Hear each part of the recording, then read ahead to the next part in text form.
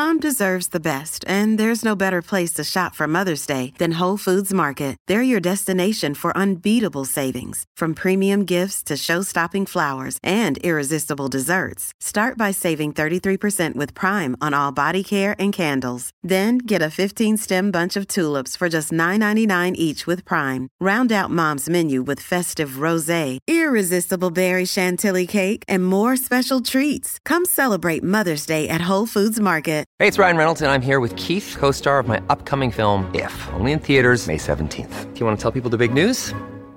All right, I'll do it. Sign up now and you'll get unlimited for $15 a month and 6 months of Paramount Plus Essential Plan on us. MintMobile.com/switch. Upfront payment of $45 equivalent to $15 per month. Unlimited over 40 gigabytes per month. Face lower speeds. Videos at 480p. Active Mint customers by 531.24 get 6 months of Paramount Plus Essential Plan. Auto renews after 6 months. Offer ends May 31st, 2024. Separate Paramount Plus registration required. Terms and conditions apply if rated PG. Judy was boring. Hello. Then Judy discovered ChumbaCasino.com. It's my little escape. Now Judy's the life of the party. Oh, baby, mama's bringing home the bacon. Whoa, take it easy, Judy. The Chumba life is for everybody. So go to ChumbaCasino.com and play over 100 casino-style games. Join today and play for free for your chance to redeem some serious prizes. ChumbaCasino.com. No purchase necessary. Void where prohibited by law. 18 plus terms and conditions apply. See website for details.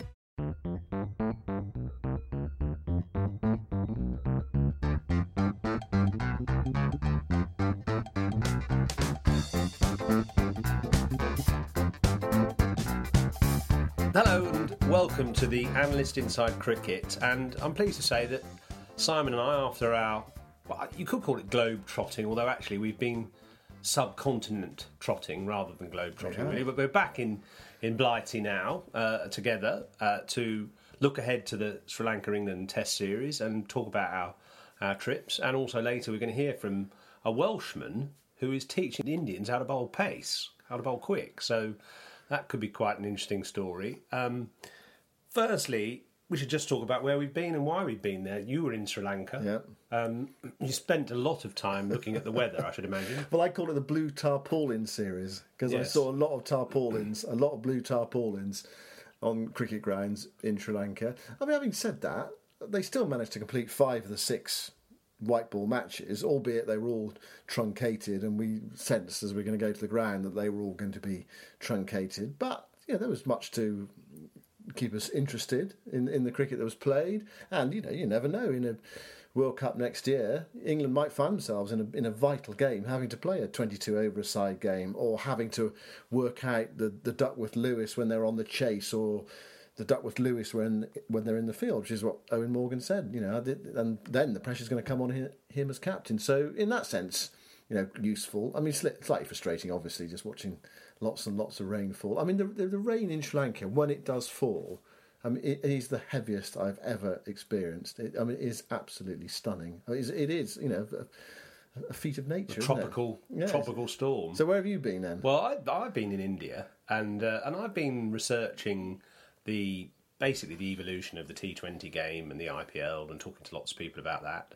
I've just been down in Bangalore talking to Rahul Dravid, who's just part of a new academy down in South India, which he's sort of partly supervising, which is an interesting exercise, a private coaching academy with lots of sports, and he's very enthusiastic about it. He's doing the job as the Indian A coach, so he's a busy man actually. And it's funny because it's in India, of course it's Diwali at the moment, and health and safety's even reached India now, because they're only allowed to let off fireworks between 8 p.m. and 10 p.m, and they're not allowed to make a big bang, and they're only allowed to make sort of little fut noises. So that great big sort of Diwali celebration, which will happen all around the world probably in the next few days, in India will be a bit of a muted affair. I think it'll be tremendous in terms of families and get-togethers and parties and so on, but the actual fireworks might not be quite as explosive as in the past, because the old government's got in there and sort of poured water on their party. Really? Yeah. Well, and they're getting sort of legislation mad in India now. They're even kind of recycling plastic. Can you believe it? Well, that obviously is a good thing, but I mean, it's you always get a sense of when you're in India that almost anything goes, don't you? Yeah. So you think that's changing plastic. a bit? No plastic is allowed in no plastic bags. Sorry, in Maharashtra, which is Mumbai and all the peripheral areas. So you go into the market to buy your whatever, cheap handicrafts or whatever, and you used to have those little blue plastic bags. Now you've got to go away paper bags, and if there's a little drop of rain, they rot and your present falls out through the bottom. Well, you should know, wherever you go now, you should take a bag with you. Yeah, no, you're you right. Go to the supermarket. You're right. I did a you need stupid to thing. reduce the amount of plastic in the world. I found a fantastic restaurant in Bandra in Mumbai. Which was just it felt like the old days of the Raj. Beautiful kind of rustic sort of setting inside, and quite dark, and sort of lanterns everywhere, and most fantastic food. And I ordered a massive curry for one, right? Could only eat half of it, so I thought, I'll bring it back and have it tonight. Doggy bag. So I brought it back on the plane, left it on the plane. Anyway, so it was all very interesting. Why does that surprise me? No, I don't know. Well, it doesn't surprise me. So some air steward has now got a nice dinner for themselves in the fridge of one of the jet planes. Well, your leftovers. Yeah, my leftovers. It was high-class fish curry. Even you might have eaten it. Right. But why I mentioned Diwali partly is a sort of little segue into a message I've got for all of you listeners about the Cricketer magazine, which, don't worry, it's not going to close or anything. We've got a new issue out this month, which is, by the way, sort of highlighting the greatest international captains, and we want you, the readers, to vote on who you think was the greatest international captain. We've listed them and also profiled some of them, people like Imran Khan and Mike Brealey, obviously, inevitably, but some quite interesting ones. Well, Mark Taylor gets the vote from us about the best Australian captain. So, quite a spread of it. Arjuna Ranatunga, was he at large at all? No pun intended there when you were out in Sri Lanka? He most certainly was, yeah, because all sorts of political shenanigans going on in Sri Lanka. He was arrested while we were there. That's right, yeah. His bodyguards were trying to get him into a building, and there was some shooting, and one person was killed, and he was arrested and eventually released on bail. So, I mean, it's quite a volatile political situation. Actually, during one of the warm-up games, or the first warm-up game, there was a huge demonstration in Colombo on the day of the game. We were sort of warned about, avoid it and all that sort of thing. I mean, honestly, you could be in Colombo, a certain part of Colombo, and not even know it was going on. I mean, it's really weird, that sense of cricket just going on separately from political life and all the shenanigans that are going on in Sri Lanka. I mean, fascinating, isn't it? Also, in the Indian papers, we had a big picture of Imran Khan meeting the president of China and managing to negotiate a $6 billion loan to Pakistan. Yeah. I find all that kind of thing fascinating. What China are hoping to get out of it back and all that. Well, the other thing about Colombo, which is really noticeable, and Chinese influence there too. Well, it's extraordinary. Yeah. Going back to Colombo, I was there last 4 years ago. The amount of building in Colombo is just incredible, and there's actually a bit of the sea which the Gullface Hotel looks over that's been reclaimed. They're building a sort of a new sort of industrial village there, and actually people go for I think sundowner at the Gullface Hotel, and I reckon I was just wondering. I did go there one evening. I reckon the new village, or if it gets too tall, might actually block the sun going down. So there's a few guests going to be pretty annoyed, aren't they? Well, and the sundown, I'd have to change it to some other sort of phrase. I think the business to be in either India or Sri Lanka is definitely concrete, because there's just so many tower blocks everywhere. Well, I think the point is as well that the money that's going into Colombo is Chinese money. Yes, it is. And there's so many luxury hotels going up. Well, they're trying to negotiate. Well, they've got this big harbour, haven't they, Hambantota, which is basically a kind of white elephant, but they wanted to build it because it's a valuable strategic point in South Asia to boss the South Asian seas. Listen, we could get into too much political stuff here. This is supposed to be a cricket podcast, and I go back to the sort of Diwali and Christmas and the Cricketer just to say that there is a special Cricketer offer this Christmas, if you're starting to think about Christmas now, which is if you subscribe, you get a £20 John Lewis voucher or a free copy of Simon Wilde's new book, England the Biography, worth £25. So a couple of quite nice little offers there for those who would like to subscribe to the Cricketer magazine. Go to thecricketer.com/Christmas and you can get some little gifts. Goodness me, talking about Christmas already. Early November. And so, actually, Simon's book is very good. Very good, worth reading. It's one of those books you wouldn't necessarily, you don't probably necessarily start at the start and go right through to the beginning, but you dip into various chapters. So here's a great strategic plan, talking of strategies. If people subscribe to the Cricketer, they get the free copy of Simon Wiles' book. They can read it before Christmas, and then patch it up and package it up and send it to somebody else as a present, you see. So you get a double or even triple whammy. Anyway, so England in Sri Lanka, 3 tests. Now, you've got some stats about the Gaul test. Well, just... All the last test series in Sri Lanka. Yeah, one or two things about them. The last time England played a test series in Sri Lanka 6 years ago, they played 3 spinners. And who the third one was? You can think probably of Monty Panesar and Graham Peterson. Swan. No. Robert Croft. No. Slow left armour. I'll put you out your misery. It was Samit Patel. So they played 3 spinners in that test match. The last 6 test matches to be played in Gaul have been won by the side batting first. Right. So win the toss bat. Well, it seems like it, yeah. And Herath, last time he played against England in Gaul, took 12 wickets in the match. Actually, England played quite well, and they. In that game, they had their opportunities. Sri Lanka, one stage were 8 down in their second innings, and from memory, they would drop catches, largely involving Monty, I think, and some run-out opportunities as well that they lost. So they actually competed well in that series. They lost in Gaul, and they won thanks to Peterson's brilliant 100 in Colombo. But the point is, of course, England they've lost. They haven't won for 13 test matches away from home, which is a record. Herath's last test match, the feeling is that they're going to produce a pitch that will help him. Just talking to the England backroom staff, I mean, they feel that if they really do produce a real raging Turner, that will actually bring England into the game, because it just becomes a bit of a shootout, a bit of a lottery, really. And I think that Moeen bowls really well on turning pitches. I mean, he's taken lots of wickets, like the wickets in the series in the summer against the Indians. Mainly at home, though, rather than away. Well, it is mainly at home, but I think he's quite a mechanical bowler, and he's slightly fine-tuned his action now, and I think he's a bit more consistent. So he's going to get a lot of help. Rashid, to me, is probably a luxury on a turning pitch. He's actually, I think, more effective on a flat pitch in a way, because he doesn't feel the pressure of having to perform so much, partly. But he's produced some rippers in the last few test matches as well, including the one-day series he played in. So I think it's a bit of a lottery if the Sri Lankans produce major turning pitches, because England could easily win. The last time Sri Lanka played a home test series was against South Africa. They beat them 2-0. They beat them comfortably. They batted first twice. And, I mean, this is an astonishing statistic, really. South Africa lasted for over 200 overs in the series, and Sri Lanka in that series bowled 6.3 overs of pace.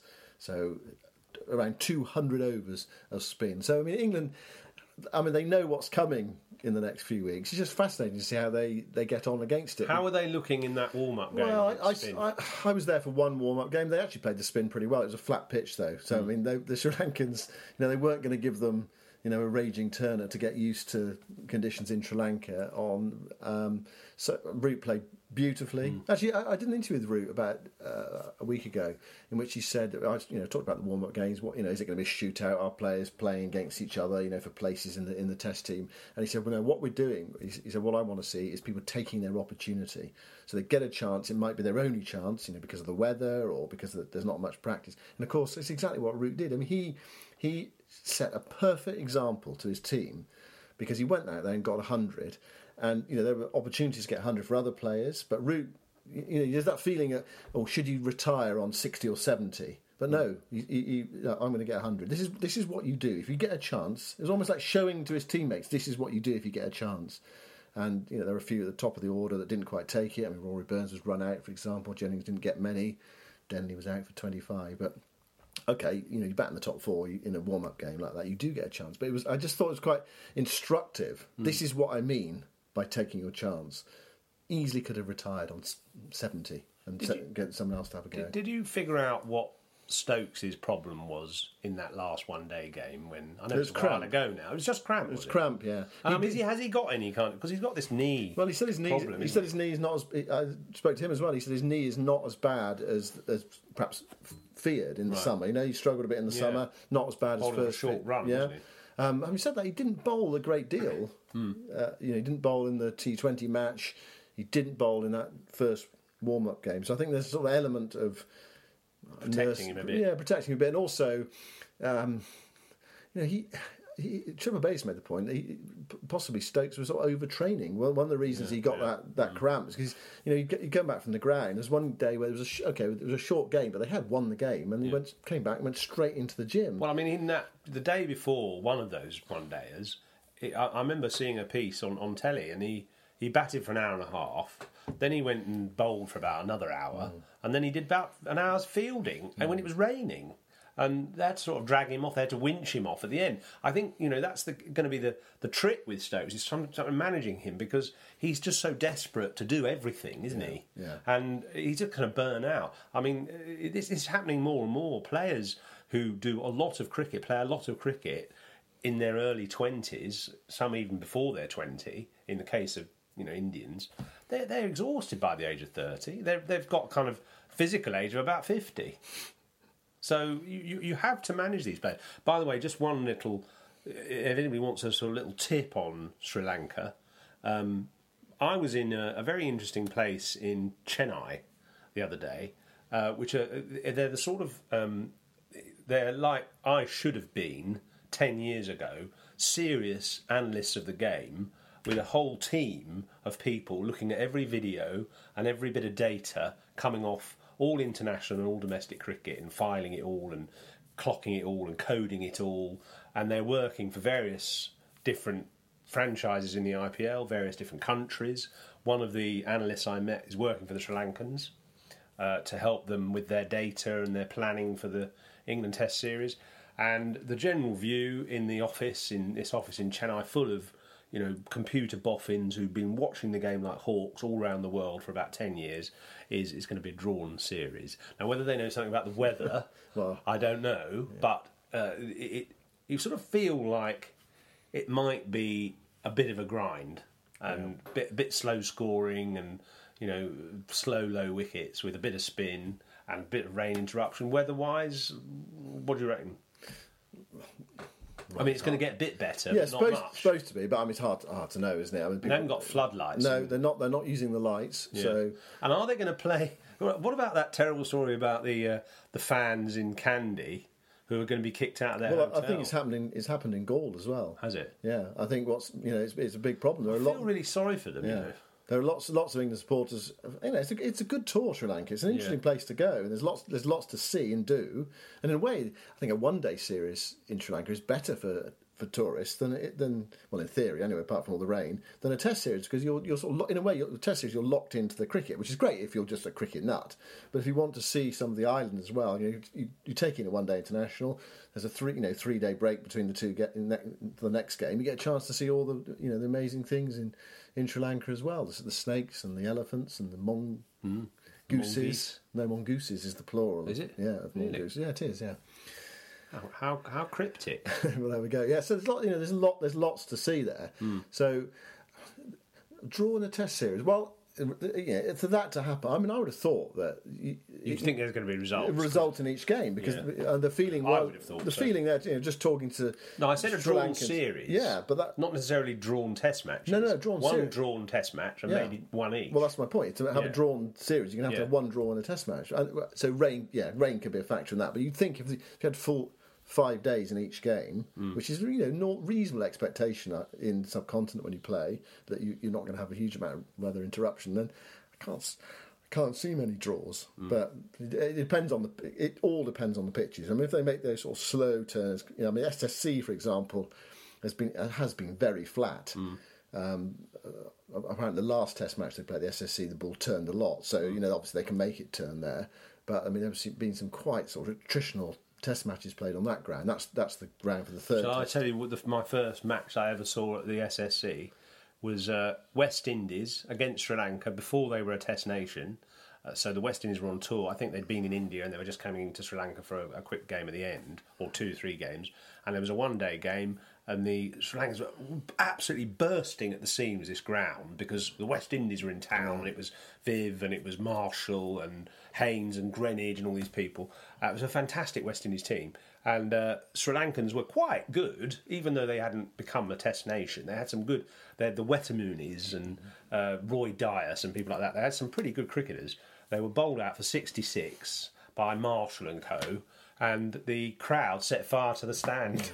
They just were so incensed by it, and there was all these sort of wooden things they'd built, specially just for that occasion, sort of bamboo holding up kind of fairly rickety-looking stands. They all set fire to them, and everyone had to run away, otherwise they got burnt.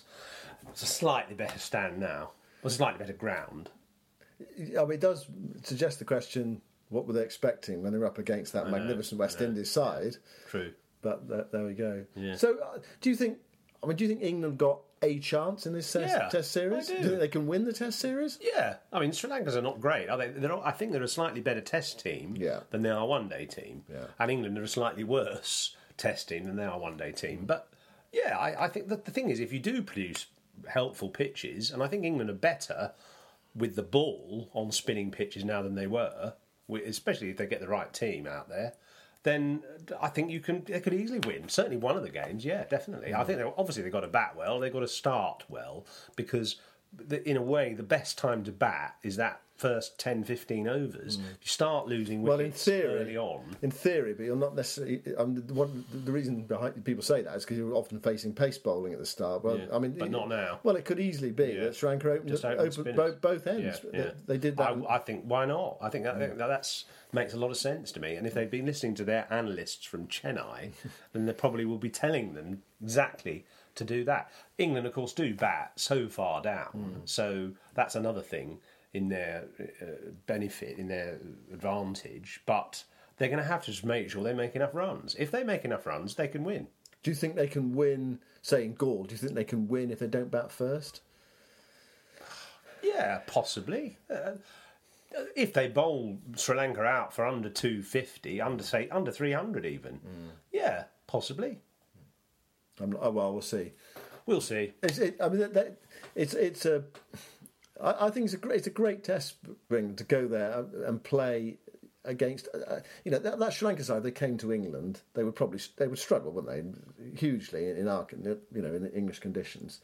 But it's so different over there. Yeah. It's so completely different. And you look at a player like Karunaratne, who, in that Gaul Test match, the last Gaul Test match, I mean, he was the only player in the game to make more than 50, and he made 158 not out and 60 in the game, and no one else got 50. He found a way. Yeah. So someone in that England team, one or two in that England, have got to somehow find a way. And you go back to Duncan Fletcher's old philosophy against spin: just stay in. The first 15-20 balls are the hardest, and after that, it does get easier. You've got to have a way of scoring. You need to know what are your simple options to get off strike. If you get bogged down, stuck down one end, you're going to get out. So you've got to work out a way of just upsetting the bowler a tiny bit, pushing singles, looking for the odd 4-ball, which I don't think come along too often. But if you can just keep rotating the strike, you don't get bogged down one end. That's the way to gradually upset the bowlers and gradually get a score that you can defend. How much of a loss is Bairstow, do you think, in that first Test match?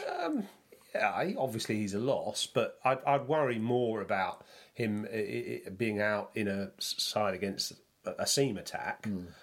I'm not, he's not that outstanding against spin. He's good against spin, but he's not brilliant. So, no, England have got so many. They've got embarrassment of riches in the middle order, haven't they? A lot of pressure at the top of the order. Keaton Jennings, I mean, it feels as if he's battling for his Test place. I mean, we were actually recording this before England named their side, and we're assuming that he is going to play. And Rory Burns, I'm fairly certain, is going to make his Test match debut. He's got that strange technique where he's leaning forward as the bowler comes into bowl. He sort of looks over his right shoulder, but he's in position. He's in a nice position when the ball's actually delivered. I saw him in the first warm-up game. He looked very good until he ran himself out. In fact, actually, it's the one he looked like a run-out candidate, or whoever he's batting with looked like a run-out candidate. So that's the other thing. If you're playing in Sri Lanka as well, it's hard enough against the spinners. the heat, the humidity. You've also got to be, you don't want to toss a wicket or two away with your running as well. Yeah, no, that's right. Which, of course, is where Bairstow is actually very good. He's one of those people who's got that energy. He's great between the wickets. Although he was England will involved in certainly miss that. He was involved in the run out of Joe Root at Edgbaston. Well, actually, he's quite. I suppose he's a dangerous person to run with because he's so quick, and sometimes he perhaps forgets that not everyone else is quite as fleet of foot as him. He's a great person to run with if you're quick yourself. Yes. If you're on the next level down, then he's probably quite a dangerous person to run with. Always run with someone who's about roughly your speed, I think.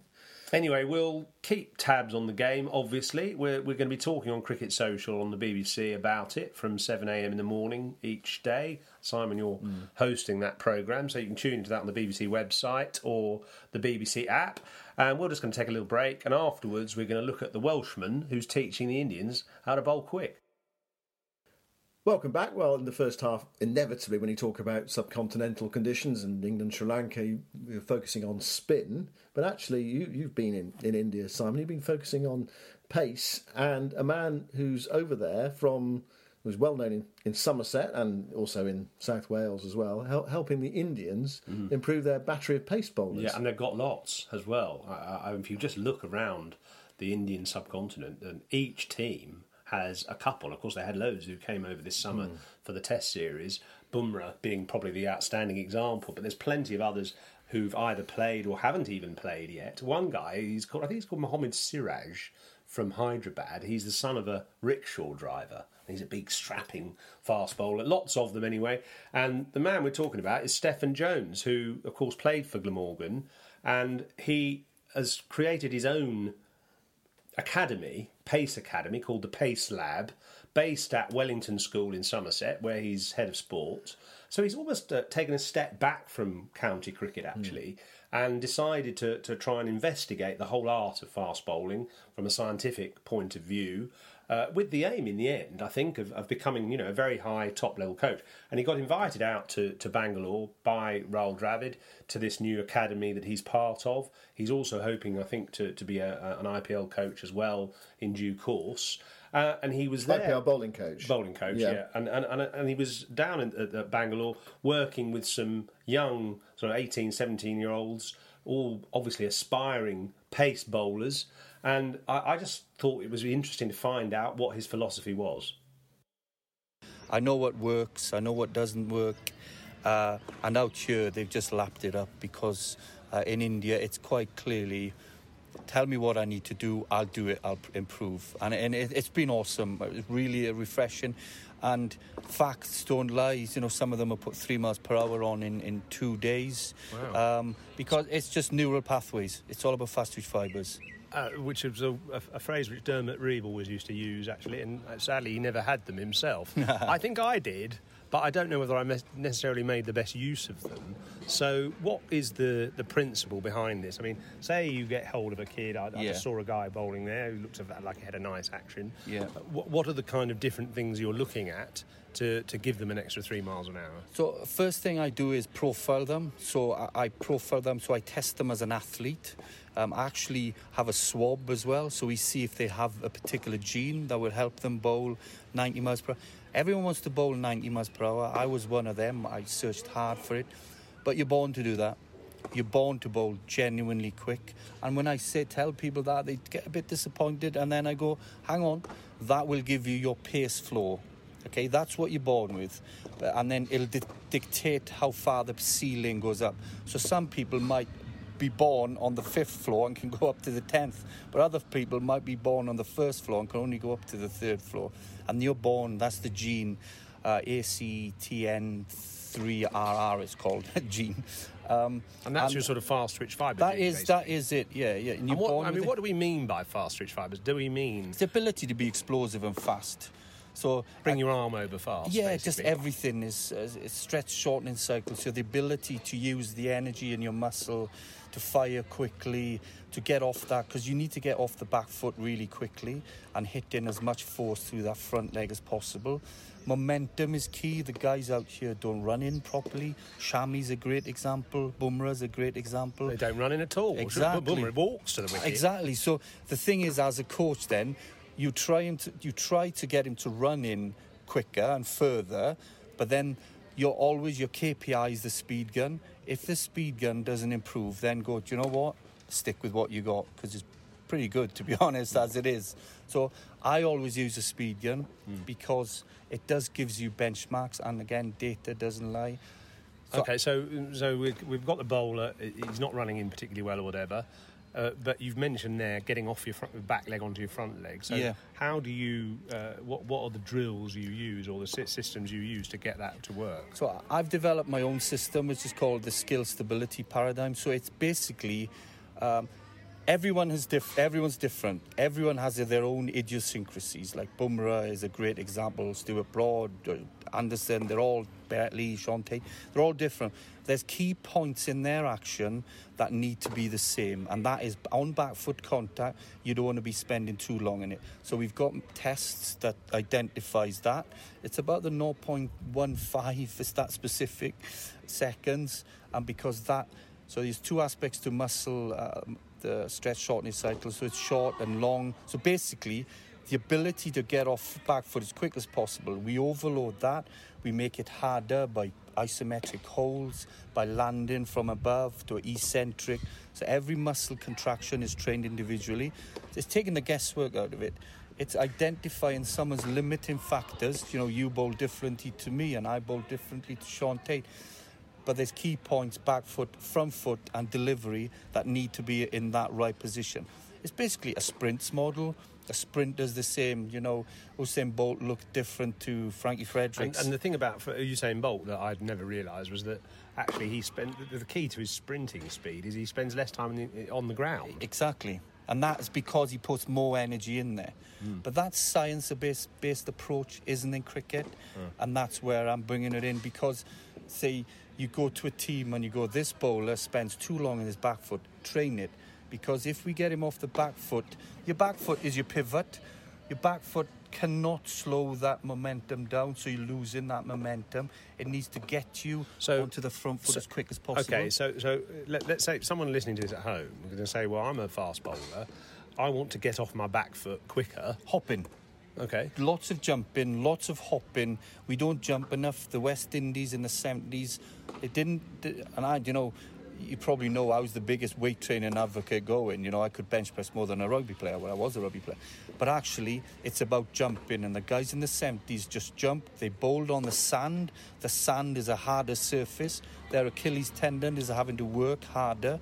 So then when they bowl on concrete, they're springier because they've trained the Achilles tendon. In England, we bowl indoors all the time because of the weather. Our Achilles tendons get lazy. They don't need to work because it's really hard. So when we go outside then on grass, bowling on Derby and these Northants, the grass isn't that firm. How many bowlers in England have ankle problems, man, and Achilles tendonitis? I was one of them. So lots of hopping, lots of jumping. To strengthen your calves and your Achilles, basically. Right. If I was someone listening now, I would say Google a sprinters program, a triple jumpers program and a javelin throwers program. Do that. I guarantee you will increase pace. Well, that's Steffan Jones, former Glamorgan and Somerset player, now a coach, now a pace bowling coach. What do we take out of that? Lots of hopping. Which I must have. I never did that. No? I like that philosophy though. That it's not about things. Like he was saying, it's not about things like squats and lots of gym work. Yeah. It can actually be much more simple. And the whole thing about speeding up the time between being on your back foot and being on your front foot, so that you really hit the crease hard with your front foot, but don't spend too much time. Because I suppose the logic of it is, when you land on your back foot, if you land and spend too long on the ground, scientifically, you're losing the momentum of your body, and the ground is absorbing all that momentum. So the run-up is pointless. And he was saying that, players like Bumrah, that barely has a run-up, and then just at the last minute they explode, and he can't fathom that. He doesn't get that at all. You've got to use the run-up. You've got to really hit the crease. And he had lots of these young Indian bowlers really charging into bowl, whistling it down. I suppose it might be a bit disconcerting or disappointing to find out that you can't be a fast bowler if you haven't got fast twitch fibres. I mean, that because I've always said that I thought you could, by getting the technical side right, But he's saying, well, you can only get past a certain stage. We said you can become 3 miles an hour quicker. Yes. Is that what someone like Chris Wokes, has he done that? Yeah, he has. So how do you get and through your front foot quicker? Sorry, your back foot quicker. Yeah, it's got to be the leap.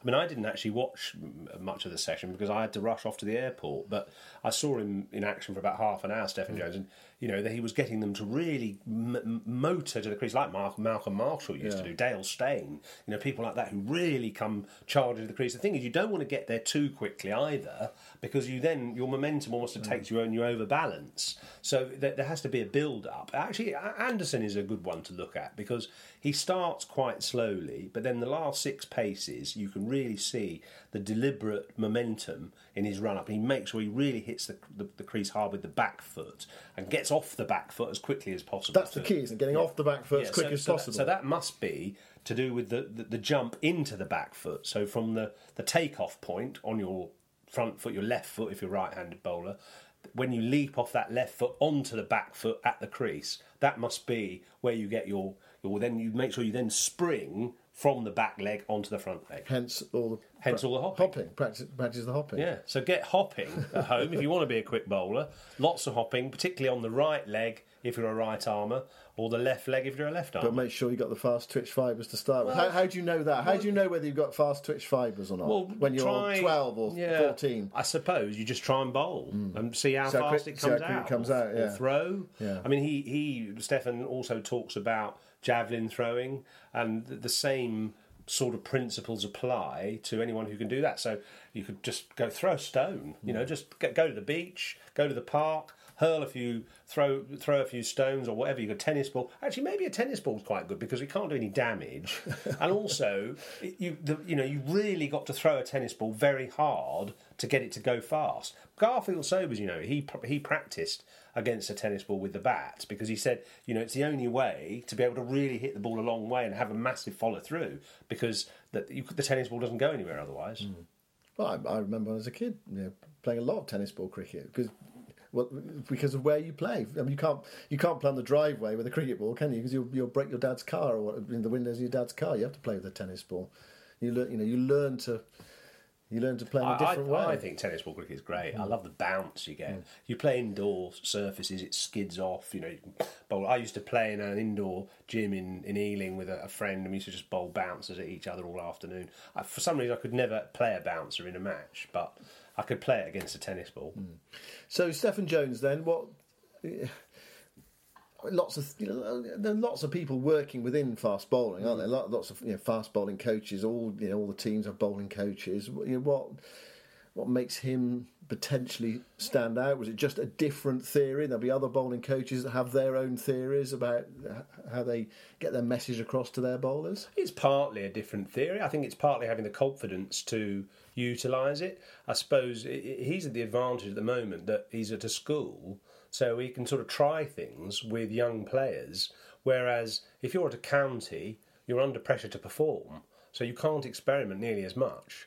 So actually, in a way, his schoolboy and girl pupils are like guinea pigs for experimenting with some of these scientific theories. And I think he's had quite a lot of success. I mean, he's highly thought of, and he must be highly thought of because Dravid has invited him down. I've heard him mentioned a lot in coaching circles by people saying he's doing a great job.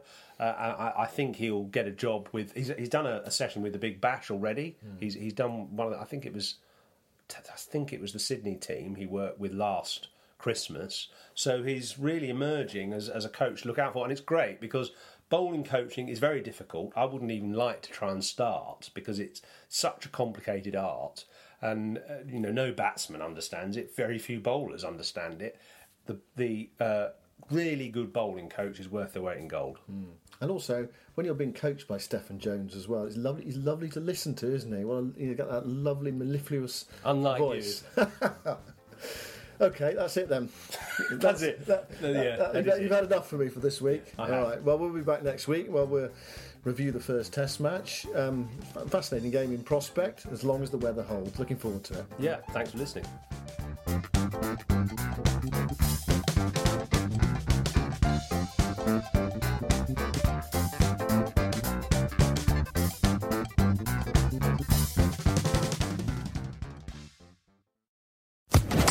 Social Podcast Network.